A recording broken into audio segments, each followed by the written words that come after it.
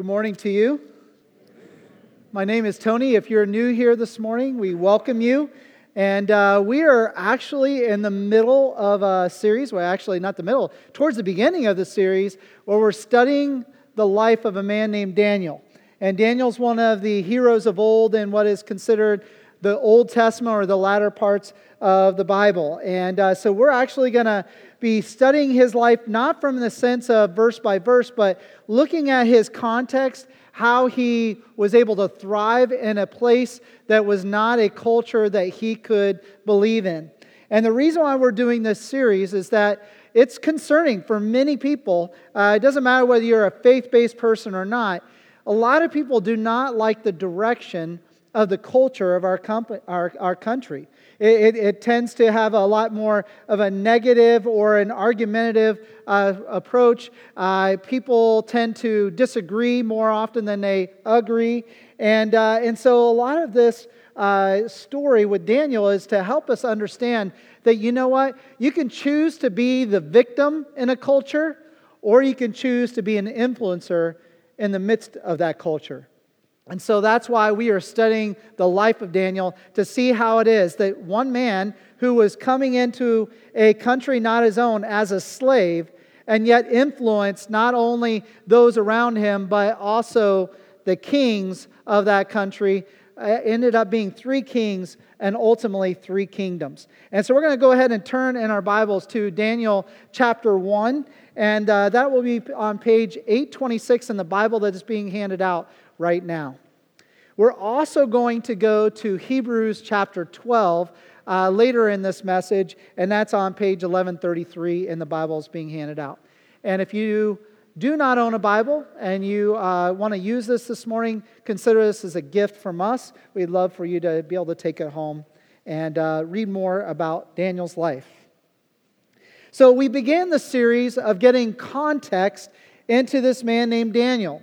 Now, Daniel was a royal prince in the country of Judah, which was part of Israel. So the kingdom of Israel had been split into 2 kingdoms, northern and southern. And eventually, northern kingdom was conquered and dispersed among the nations. And Judah was the remaining bastion, if you will, of the kingdom of Israel. And so the kings of Judah began under the leadership of David when it was a united kingdom, and his line comes down and through. And so Daniel would have been a direct descendant of King David. But prior to Daniel's life, in fact, about 100 years before Daniel, his great-great-great-great-great-grandfather, King Hezekiah, made a very fateful decision that was basically showing off his kingdom before the Babylonians. And with great arrogance, he showed them everything. This did not please God, as it was indicative of what was going on in the culture at that time in Judah, where they were failing to worship God. And so God sent a messenger to Hezekiah saying that there will be a day when all you've shown in your kingdom will be hauled off and taken to Babylon. In fact, even some of your offspring, your grandchildren, will become eunuchs serving that foreign king.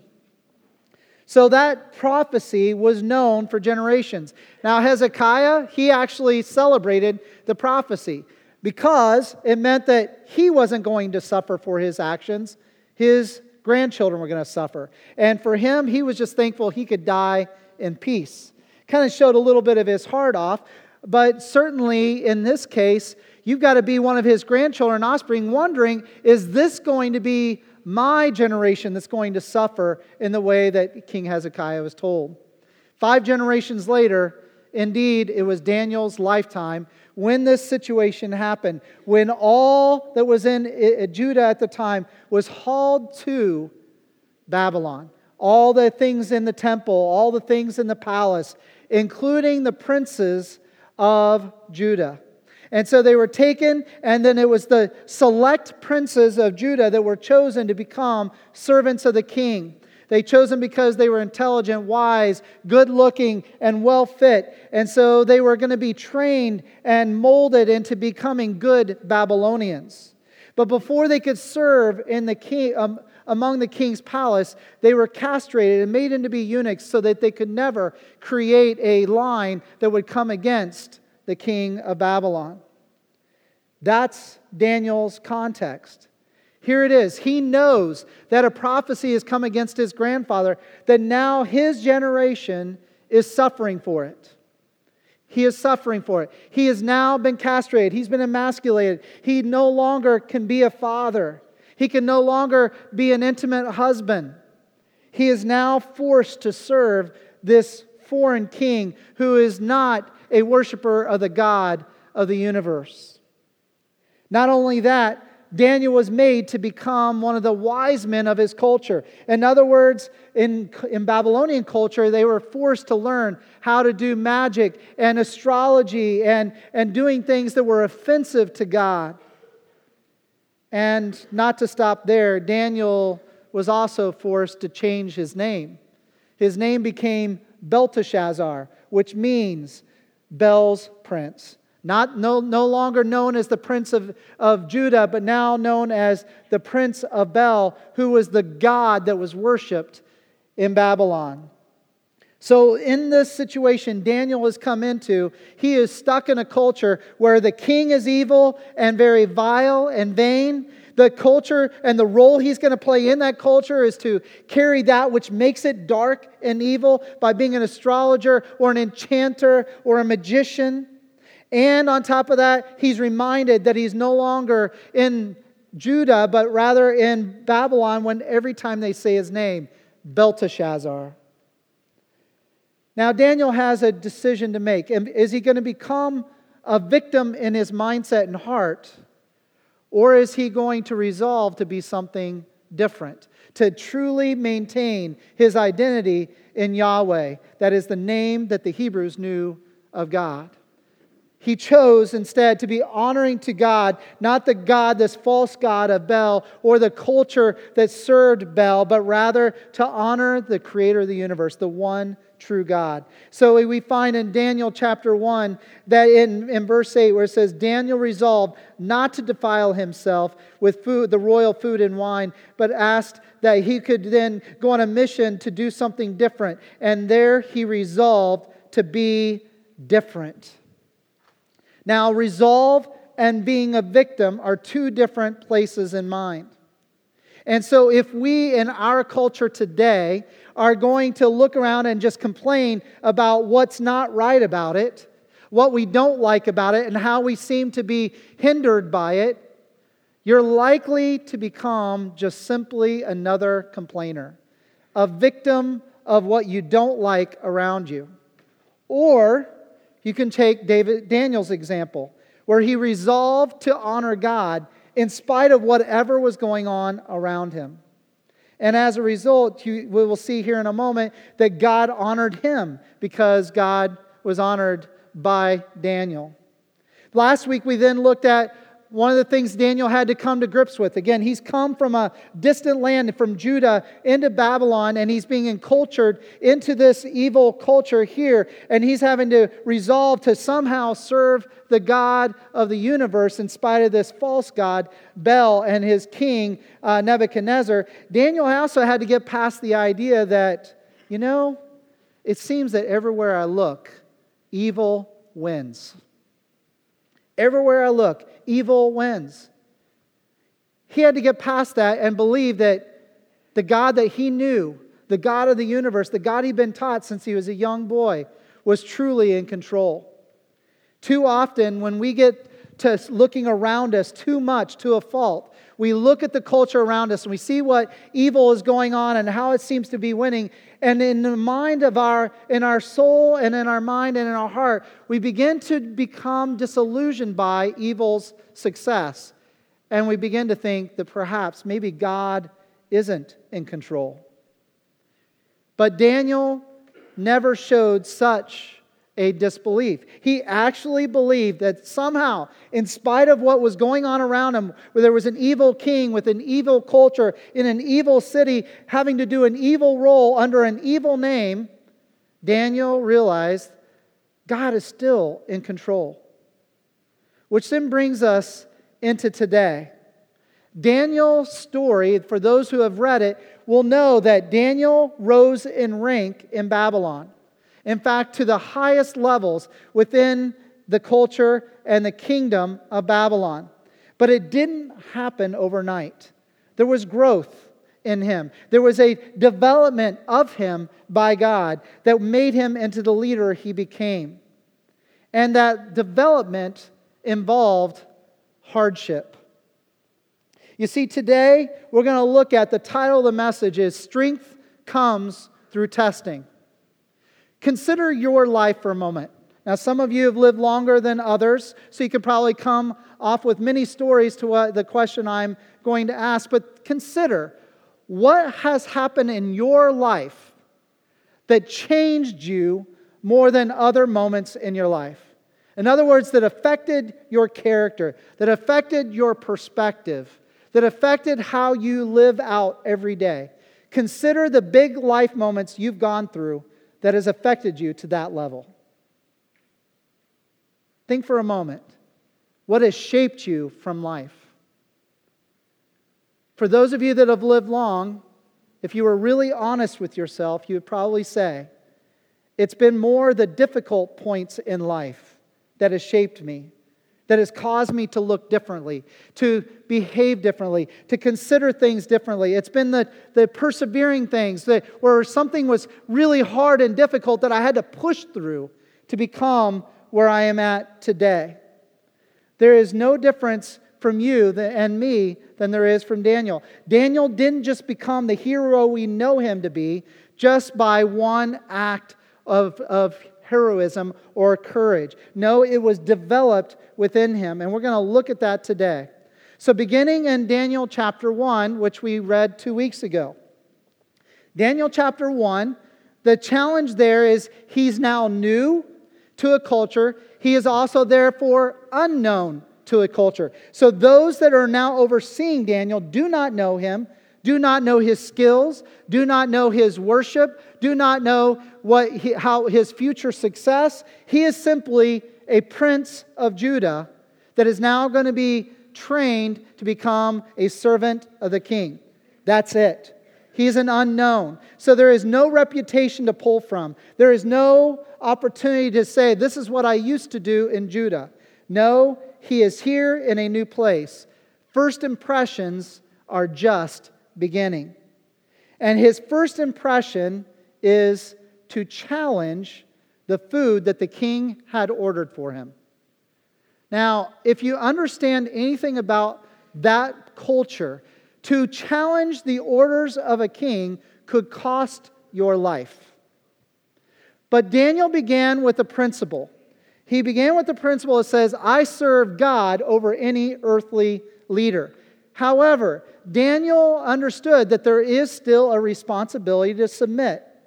So what he did is he challenged in this situation the diet they were given and said, can we test this? We grew up with a different diet that our God prescribed for us. Can we eat that for 10 days exclusively? And then you can compare our health to those who eat the food from the king's table. And so the deal was done. But this is first impressions. From reading the story, you'll discover that after 10 days, Daniel was seen as more healthy, and so were his cousins or relatives or friends that we know as Hananiah, Mishael, and Azariah, or their Babylonian names, Shadrach, Meshach, and Abednego. They were healthier than the Babylonians, and so they won over the opportunity to eat food differently from what the king served because they had proven themselves. So the first impression is that Daniel is wise. And Daniel's God prescribes a better food. That's what's learned. The result is that Daniel is now respected among the wise men, the enchanters, or the magicians. He now has respect because he's proven something. Even though he was unknown before, he's now proven something that he serves a pretty powerful and wise God. Daniel chapter 2. Starting in verse 12, you'll discover this dream that Nebuchadnezzar has. And we talked about this last week. Nebuchadnezzar has a dream that he needs and desires and desperately wants to understand the meaning of the dream. But he's pretty savvy in understanding that his magicians, his wise people, his enchanters often will tell him interpretations to dreams that he wants to hear, to tell him what they think he wants to hear in the interpretation. So in this case, he knows he wants to speak to hear and receive the true interpretation, not a made-up interpretation. So the king does something very radical. He says, I had this dream, I want you to interpret it, but before you interpret it, I want you to tell me what the dream was. The wise men of Babylon and the enchanters were looking at him as like, this is impossible. In fact, the chief of the magicians stands up and says, what you have asked is impossible. No king has ever asked such a thing of us before. The God of gods is the only one that could provide such an answer. This enraged Nebuchadnezzar, which tells you the risk of challenging the king. And he says, all right, away with all the wise people, away with all the enchanters and the magicians. You're all going away. I'm going to rebuild this group. So they're all going to die, which includes Daniel and his friends. Then we pick up in verse 17 when Daniel returns to his house after telling the king, give us time. Let's go back and I'll try to tell the king this dream and its interpretation. Then Daniel goes to his friends, verse 17, and explains the matter to his friends, and he urged them to plead to God for mercy. So they prayed, God, this is an impossibility. We've never seen this before. How can we possibly do this when we have no experience in telling what a dream was and then explaining it? I mean, it's one thing to be asked to do something you've done before, but it's another thing to do something you've not only never been asked to do before, but you've never seen before. The only thing that they could draw from to have any sense of inclination on how to do this was to study the life of Joseph from several hundred years before this. But outside of that, they've had no experience. So they pray, God, have mercy upon us and give us and reveal us this dream and tell us its meaning. And then you'll see at the end, from verse 20 to 23, they are praising God because He revealed the dream. And then Daniel tells the dream to Nebuchadnezzar. Nebuchadnezzar is shocked because the dream is exactly as he remembered it. But now the interpretation is coming. And so he's expecting that if you were able to reveal the dream, then this interpretation is going to be true. And then Daniel gives the interpretation. And here's the result at the end of chapter 2 in verse 45 at the end of it. The great God, this is Nebuchadnezzar speaking, the great God has shown the king what will take place in the future. The dream is true, and its interpretations is trustworthy. Then King Nebuchadnezzar fell prostrate before Daniel and paid him honor and ordered that an offering and incense be presented to him. Then the king said to Daniel, surely your God is the God of gods and the Lord of kings, the revealer of mysteries, and you were able to reveal this mystery.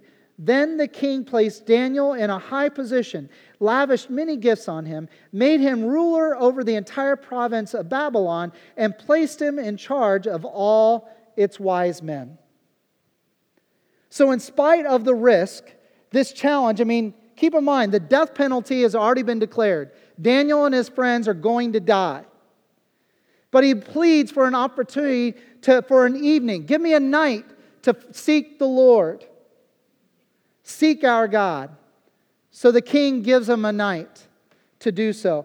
And then God reveals, and He reveals the whole dream and its interpretation. So therefore, Daniel's able to share with him. And then King Nebuchadnezzar realizes the God that Daniel sought is the God of gods and the Lord of kings. And as a result of this situation, Daniel is promoted. So in the first story in chapter 1, Daniel goes from being a no one to someone among the wise people. He's now known. The first impressions were incredible, and he clearly has a source of power that he appeals to that's pretty impressive. But in Daniel chapter 2, it grows. Now it's acknowledged that whoever the God of Daniel is the God of gods and the Lord of kings. And then Daniel goes from being an influencer among the many wise men to being over the wise men and the mayor of Babylon. So to be over the entire city of Babylon. And so he grows from just being a no one from another land to being an influencer among the wise men to now he's impressed the king to the point, I'm going to put you in charge of my city. And you're over all of the wise men. But again, these challenges are getting more and more intense. Continuing forward, Daniel chapter 4. Turning over another page or two. And then you have a situation where another dream happens to Nebuchadnezzar.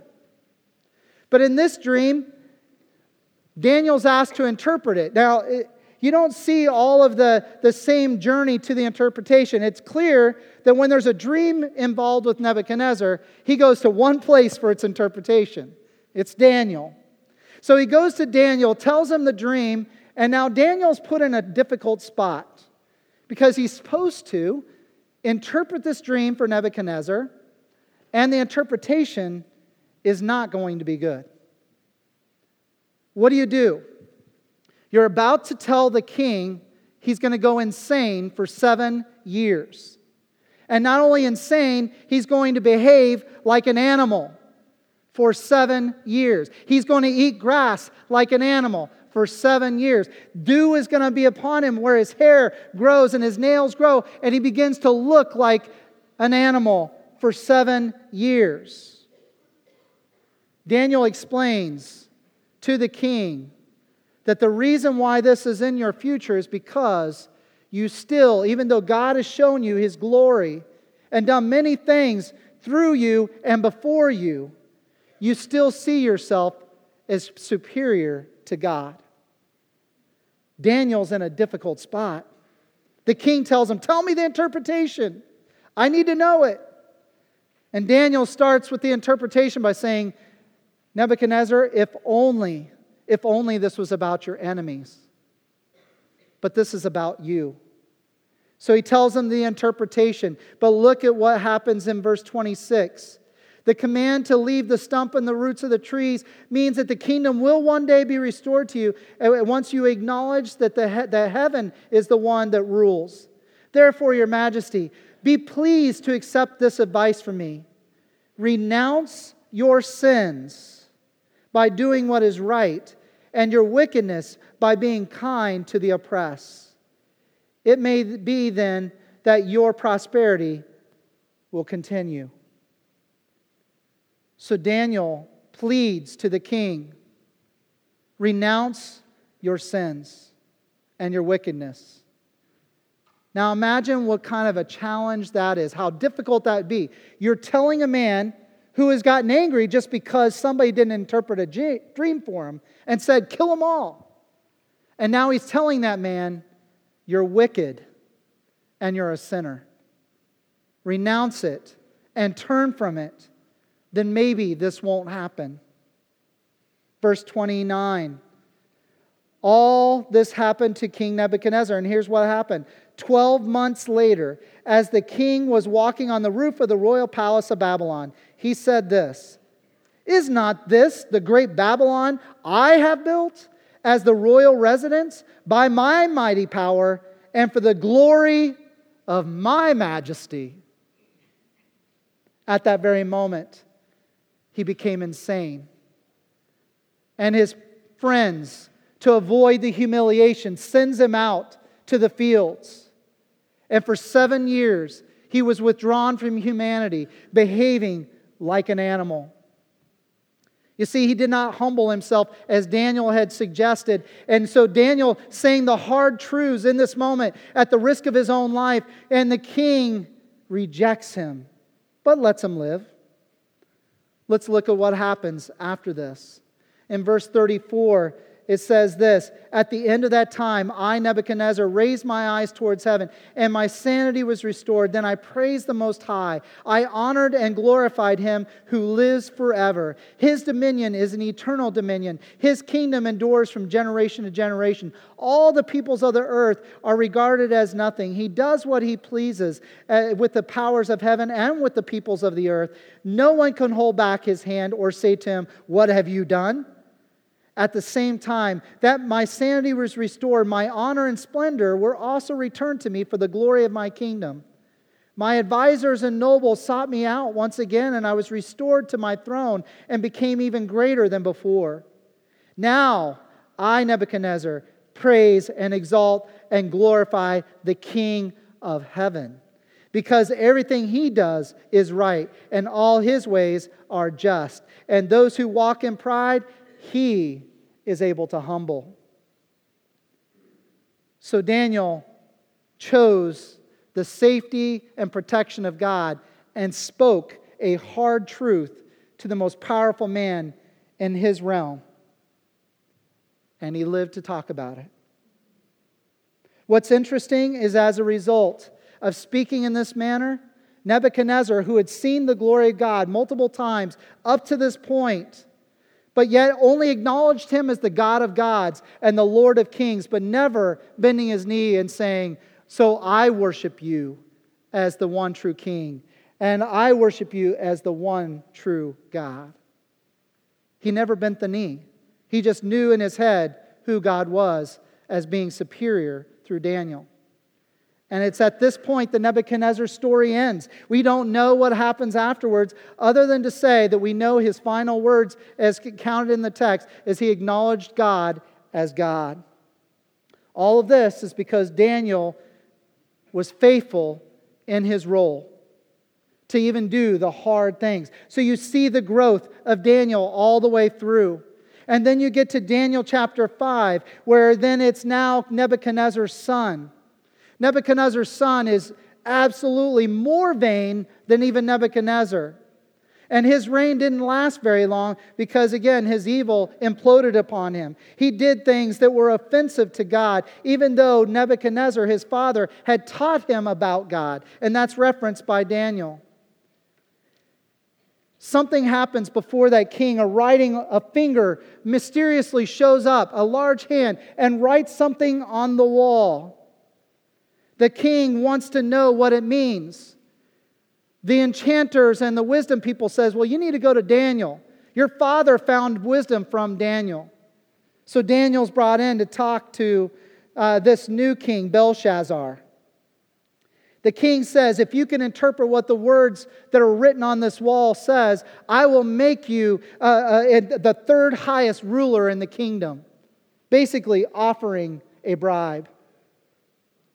This is a test of Daniel. Because up to this point, he's been with Nebuchadnezzar and he rose through the ranks. But as soon as a new king comes, he brings in his own people.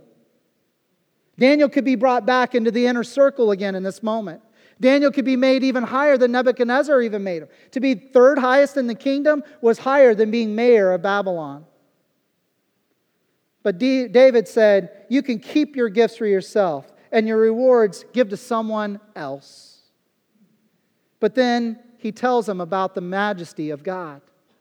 And then he gives him the interpretation of what was written on the wall, which basically says, "You have been measured, you've been weighed, and you've been found wanting." In other words, God took stock of your life, and you fail the test. At that moment, you'll discover that Belshazzar's kingdom ends, and he dies shortly later. Daniel's test: are you willing to do and use the gifts I've given you to promote yourself? Or are you willing to keep trusting in me?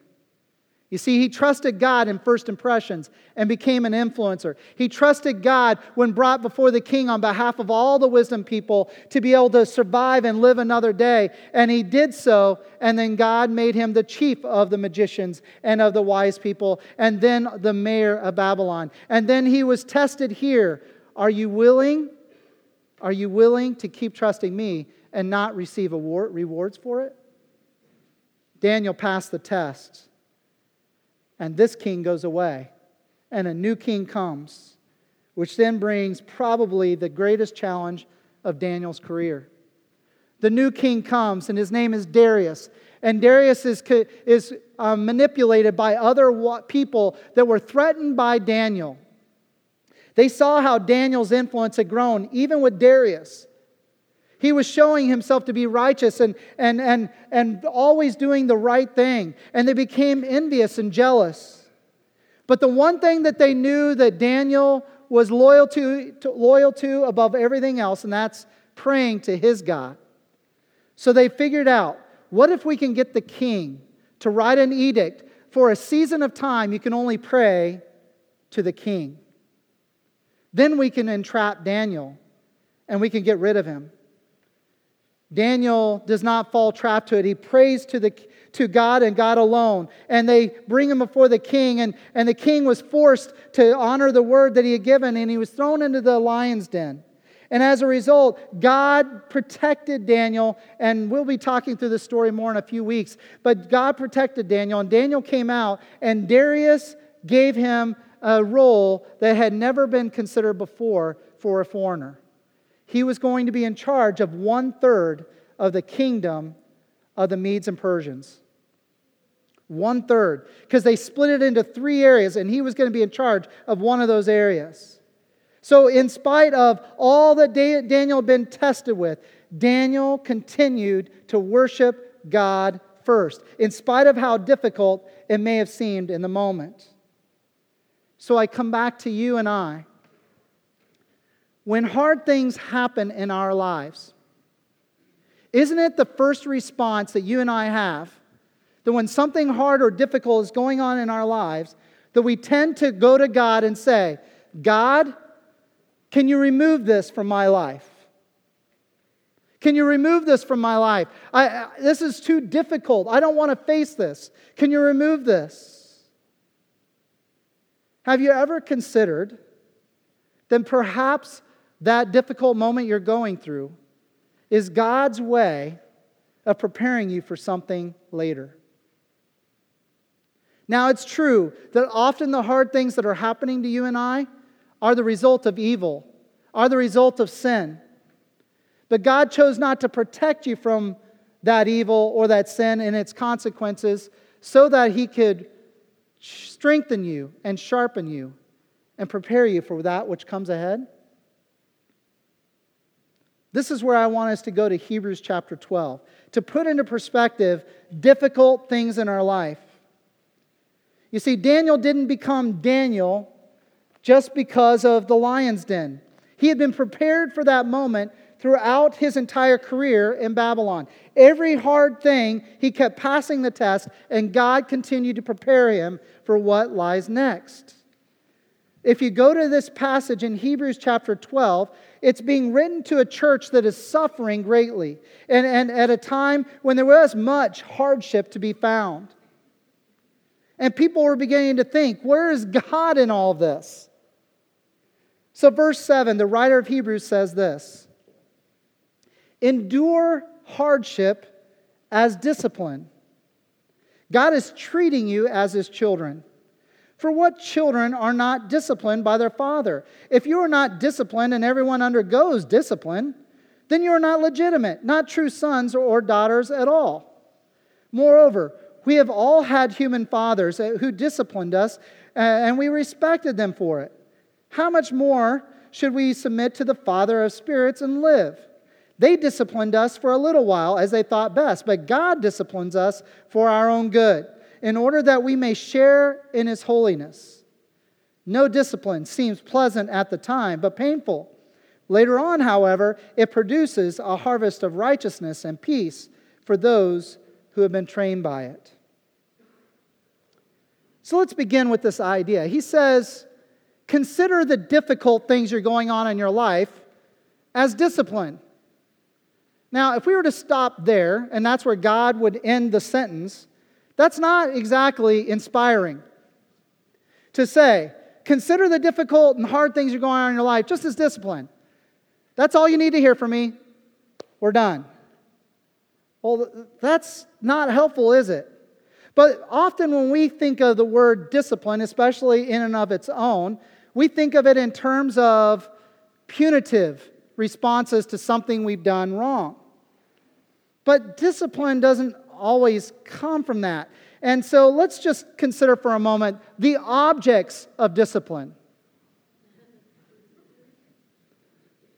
I mean, how many of you, no, you don't have to raise your hands, but would say the spoon means something to you different from other objects in the kitchen, right? The wooden spoon was often used for people growing up. And then the belt was often a use of, again, formation of my livelihood. Just being honest. And so then there was also the chair, which was one of the primary things that we did. There was occasional times where maybe, a spanking was required as we raised our kids, but we had that chair in our house. That if something wasn't going right, you were sitting in that chair. The chair of correction, if you will. But when you consider why you discipline, it's to help form character. It's to help them become productive.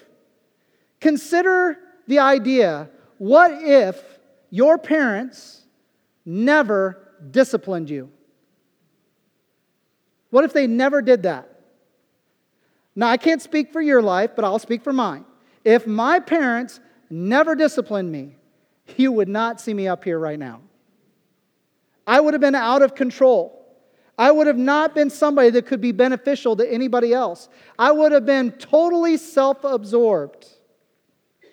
But because of discipline, I was shaped, I was formed, and I was given strength at different points.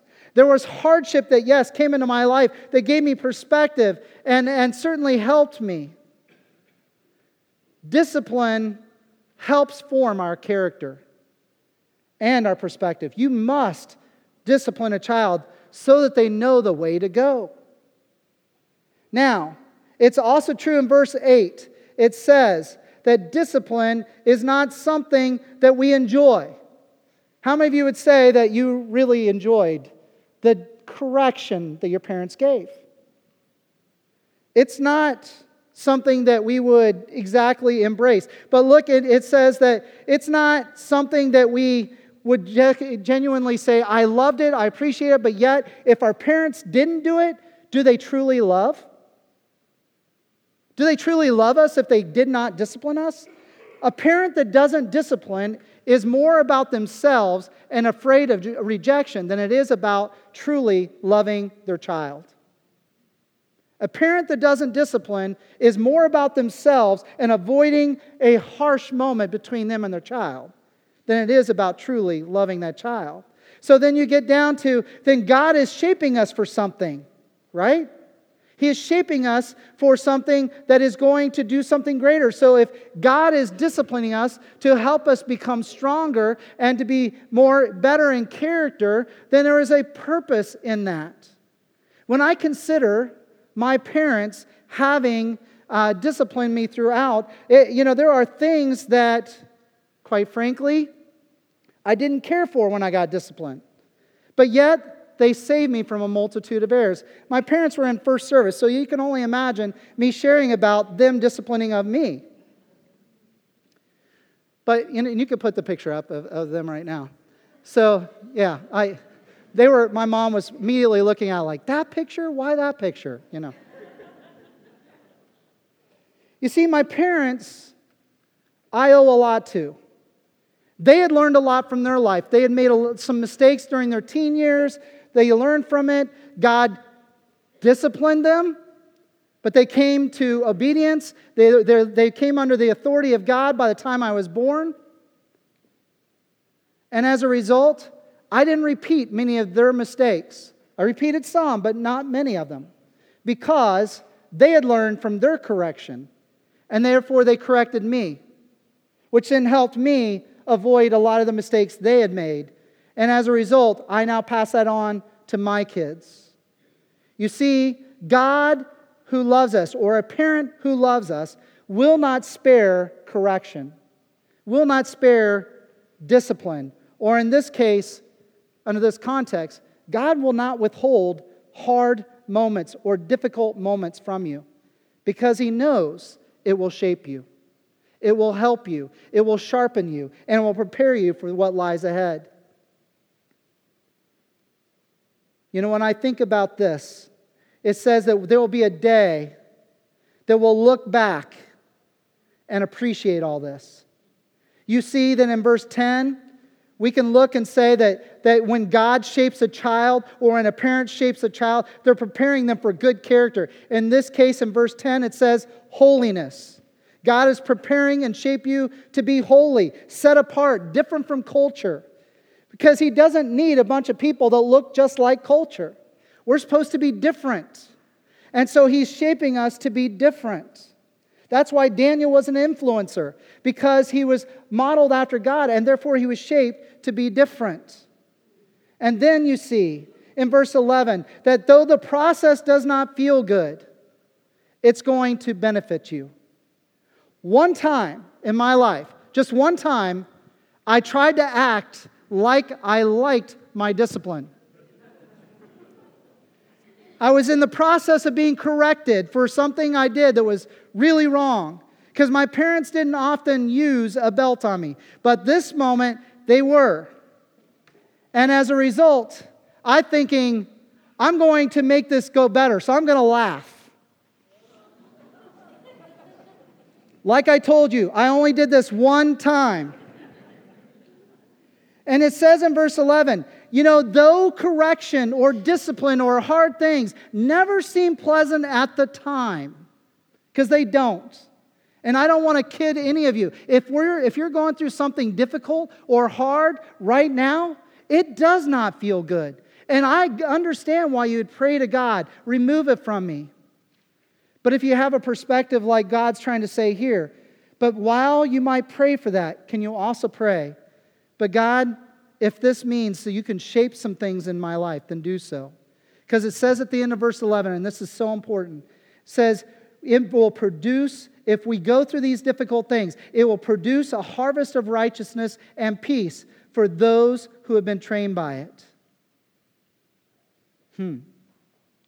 So, in other words, if we go through the difficult things in life and we let God be the center of all that we do as we go through it, He's going to sharpen you and strengthen you and prepare you for what is to come. And as a result, your life will be of benefit to others. An unchallenged, an undisciplined person has no benefit for anybody else. In fact, they're a harm to themselves. Which leads me to say this as takeaways. Keep your eyes on Jesus. In the midst of hard times, keep your eyes on Jesus and endure with hope that which might be before you. In fact, I'm sure that the hard things you're going through, it's difficult to say, I am keeping my eyes on Jesus, because it's real easy to get caught up by the storms around us. Secondly, ask for God to build in you strong character and faith through the hardship you're experiencing. It's fine to pray, God, I don't want to go through this. Can you remove it? But if God keeps it there, your next prayer should be, then God, teach me. Build my character up. Strengthen my faith. And then lastly, pray that God will use what He's teaching in you to bless others. That it can be a harvest of good things on behalf of other people. Let's pray. God, I understand that it's not easy to go through difficult things. In fact, I'm not even recommending to people here so that their character can be stronger to pray, God, send hard things. None of us want to pray that. Hard things will come just as we engage life. But God, when we do, draw us back to Daniel and realize that being faithful and keeping our eyes upon you, you'll strengthen us, you'll form us, and you'll prepare us for things yet to come. So God, I pray that you'll minister to us in this moment as we consider these words in this song that talks about you building our lives. God, teach us anew the work you're trying to do in us so that you can do work through us. I pray this in Jesus' name.